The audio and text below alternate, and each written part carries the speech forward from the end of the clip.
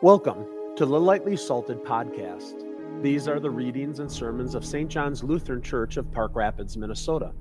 They are offered so that the Word of God would shape and strengthen you to be what He calls you to be, salt and light. You can find us at stjohnspr.org. Now, on to the Word. Our Old Testament reading this morning comes from Isaiah chapter 2, beginning at verse 1. The word of Isaiah, the son of Amos, saw concerning Judah and Jerusalem. It shall come to pass in the latter days that the mountain of the house of the Lord shall be established as the highest of the mountains, and shall be lifted up above the hills, and all the nations shall flow to it. And many people shall come and say, Come, let us go up to the mountain of the Lord, to the house of the God of Jacob, that He may teach us His ways, and that we may walk in His paths. For out of Zion shall go forth the law, and the word of the Lord from Jerusalem. He shall judge between the nations, and shall decide disputes for many peoples. And they shall beat their swords into plowshares, and their spears into pruning hooks. Nations shall not lift up sword against nation, neither shall they learn war any more. O house of Jacob, come, let us walk in the light of the Lord. This is the word of the Lord.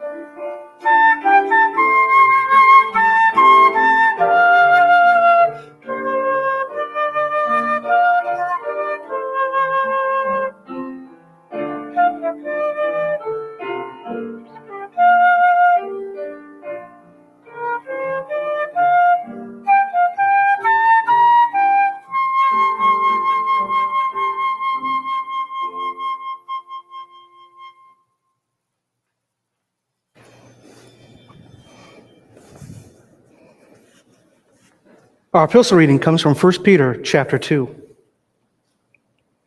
As you come to Him, a living stone rejected by men, but in the sight of God, chosen and precious.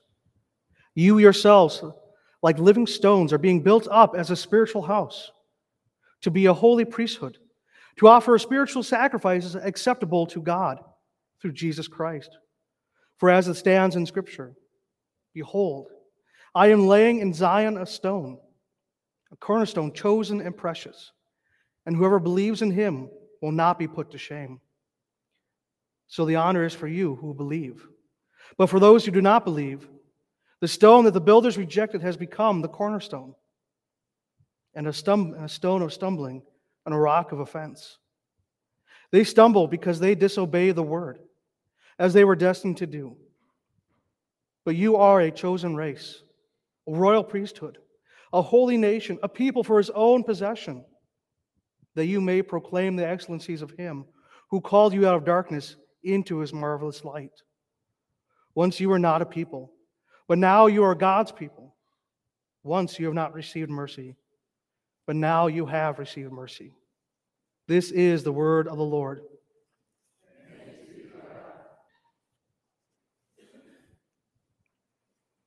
And here now, the Holy Gospel according to St. Matthew, the 11th chapter. Glory to you, O Lord.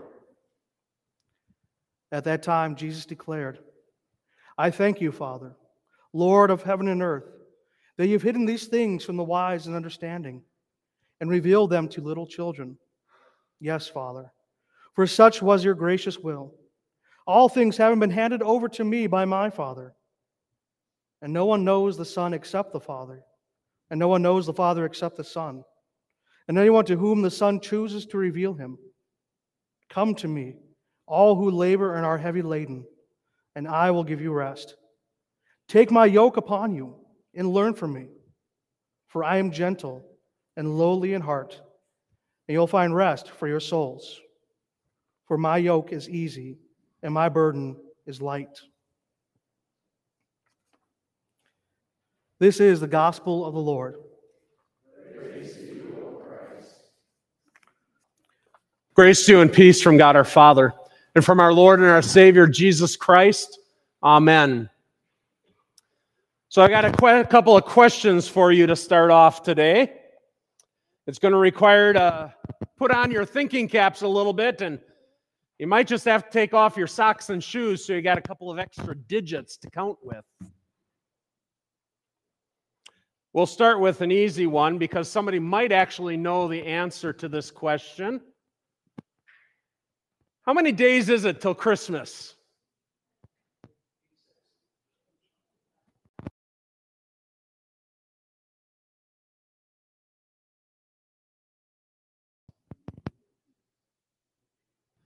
Now, had we been on September 25th, it might have been a little easier, but you know. All right, here's a tougher one. How many days is it till Advent? Okay, that's like 4 weeks before Christmas, but how do you count that? Because Advent 4 actually is on Christmas Eve. Well, Christmas Eve is actually on Advent 4 this year, and Christmas Day is the next day. Well, dear Mr. Google says 63 days until Advent. How about us switch this from how many days to, does anybody know when Lent starts this year? When Ash Wednesday is? Yeah, it's February 14th. Happy Valentine's Day. Repent, for the kingdom of God is at hand. All right, so Lent is 40 days long. It turns out to be, by the way, 136 days until Ash Wednesday. So how many days until Easter? Or can you tell me when Easter is this year? It is not in April. Good guess. Most of the time it is in April. This year it happens to be March 31st. All right, one more. Anybody have any idea when Ascension is?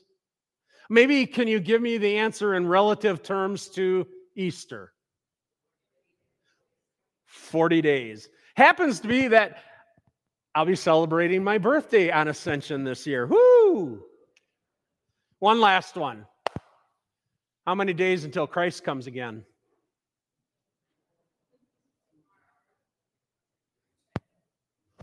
Who knows is a great answer. On the other hand, I'll say today and tomorrow, for sure. We'll get to that. So why these church year questions? Oh, I don't know, except for this, that Psalm 24, which is our focus of LWML Sunday, is an amazing psalm of praise. And it actually is a psalm that drives us through the entire church year. Now, Pastor Berg happened to point out at the beginning of service that we sang our opening hymn as an Advent hymn. Why? Because Psalm 24 is referenced in that hymn. Our hymn of praise after our confession absolution, that actually comes from the section of the hymnal called Holy Trinity, songs that are primarily sung on Trinity Sunday. For our sermon hymn, we actually sang a Lenten hymn, and at 10:30, people who are not receiving communion at that particular time are going to be opening their mouths in praise using an Ascension hymn. The uniting theme of all those hymns is Psalm 24, a psalm of praise that is referred to in 16 different hymns, listed under 14 different categories in our hymnals. The psalm is a psalm of worship. It's a psalm of God's people going up to Jerusalem, going up to the temple in order to worship Yahweh and to worship the Lord, the one who in mercy presents himself before his people. Psalm 24 is about God and man meeting together, about the Creator and the creature meeting together. But then the psalm questions, how's that possible? And it ends in a full force acclamation of praise at the answer to that question. I'd invite you to get out your order of service to have it in front of you so you can refer to Psalm 24, which we just read responsively. The psalm itself begins where Genesis begins, in the beginning. The earth is the Lord's and the fullness thereof, the world and all who dwell therein. For he has founded it upon the seas and established it upon the rivers. God is the creator of all things. And by his very nature of being creator, he is the possessor of all things. And Psalm 24 is absolutely emphatic about this. It doesn't come across quite as well in the English because in Hebrew, you use word placement to emphasize it. So it begins, to the Lord belongs the earth, for it is he who created it. And the point of the psalm is that as the Lord comes to meet with his people, as he moves into his creation to meet them in Jerusalem at the temple, it's not an act of a hostile invader who's coming in to conquer foreign territory. Rather, the Lord comes precisely as the Lord of heaven and earth. He comes as the one who owns it all. But then we get a double question in the psalm. If we are meeting with Yahweh, the creator and possessor of all things, who really could go up to meet with him? Who really could stand in his presence? For Israel, God had already given an answer to them. The answer was only the high priest, and he could only stand in the presence of the Lord once a year for the purifying of the people. But Psalm 24 is looking at something more than just sort of this ritual approach to God at Yom Kippur, which, by the way, is being celebrated or was just celebrated by the Jewish people. This psalm is getting at more than that, because it answers these questions with the real possibility that there is somebody who can stand before the Creator, the one who has clean hands, who hasn't done anything wrong, the one who has a pure heart, whose motives, whose thoughts are pure all the time. This is the one who can stand in the presence of the Holy Creator. Huh. Well, that doesn't help us much, does it? In fact, it may make the situation worse by highlighting what we are not. We are not clean of hands, and we are not pure of heart. In fact, these words make me think of other words that we share in Divine Service 4 at the beginning, words that we share every Wednesday at our noon communion service, words of Psalm 30. If you, O Lord, kept the record of sins, O Lord, who could stand? Who is worthy to stand in the presence of the Creator? Who is worthy to be face to face with Yahweh? But you see, this psalm is not holding us to a standard of perfection, but rather it's inviting us to consider some other things. It's inviting us to consider the fact that even though our hands are not clean of themselves, our hearts are not pure in and of themselves, that coming before the Creator is about receiving from Him, and it's about receiving a redemption and a salvation. Psalm 24 informs the way we gather together in the presence of God Sunday in and Sunday out, Wednesday in and Wednesday out. This is why we begin our services with confession and with absolution. Because Psalm 24 is pointing us more than just our clean hands and pure heart. It's pointing us to receiving the blessing and the righteousness from the God of our salvation. And that opens our minds and it directs our hearts to the last part of the psalm, in which we are blown away by the full answer to these questions, blown away by the fact that Yahweh God comes fully into his creation to do this work of redemption and salvation. This is big. So big that the heads of the doors have to be blown off in order to accommodate the King of Glory as he enters. Who is this King of Glory? The Lord strong and mighty. The Lord mighty in battle. But again, we learn, as with so many things, that what God says is not always apparent and readily accessible to us and our eyes. But according to the New Testament, the strength and the might of this king are unlike the strength and might of earthly kings. This king of glory, who from all of eternity had power and authority and sovereignty, this King of glory gave it up. Who is this King of glory? This King of glory is Jesus Christ, who did not consider equality with God a thing to be grasped or exploited or robbed, but rather emptied himself to become like us. Emptied himself, being born in human likeness and in human form, and laid in a manger. This one is the one who has pure hands, the one who has a pure heart. Demonstrated throughout his life. One, in his temptation in the wilderness, in which he simply kept referring back to Scripture to defeat the temptations. This is the one with clean hands and a pure heart who marches in on Palm Sunday to the acclamations of the people. And as he goes into Jerusalem, those gates should have blown their heads off, because the King of Glory was coming to Jerusalem. But he was not coming as a conquering king, but as a king who was embattled, not with his creation, but with sin, with death, with the power of the devil.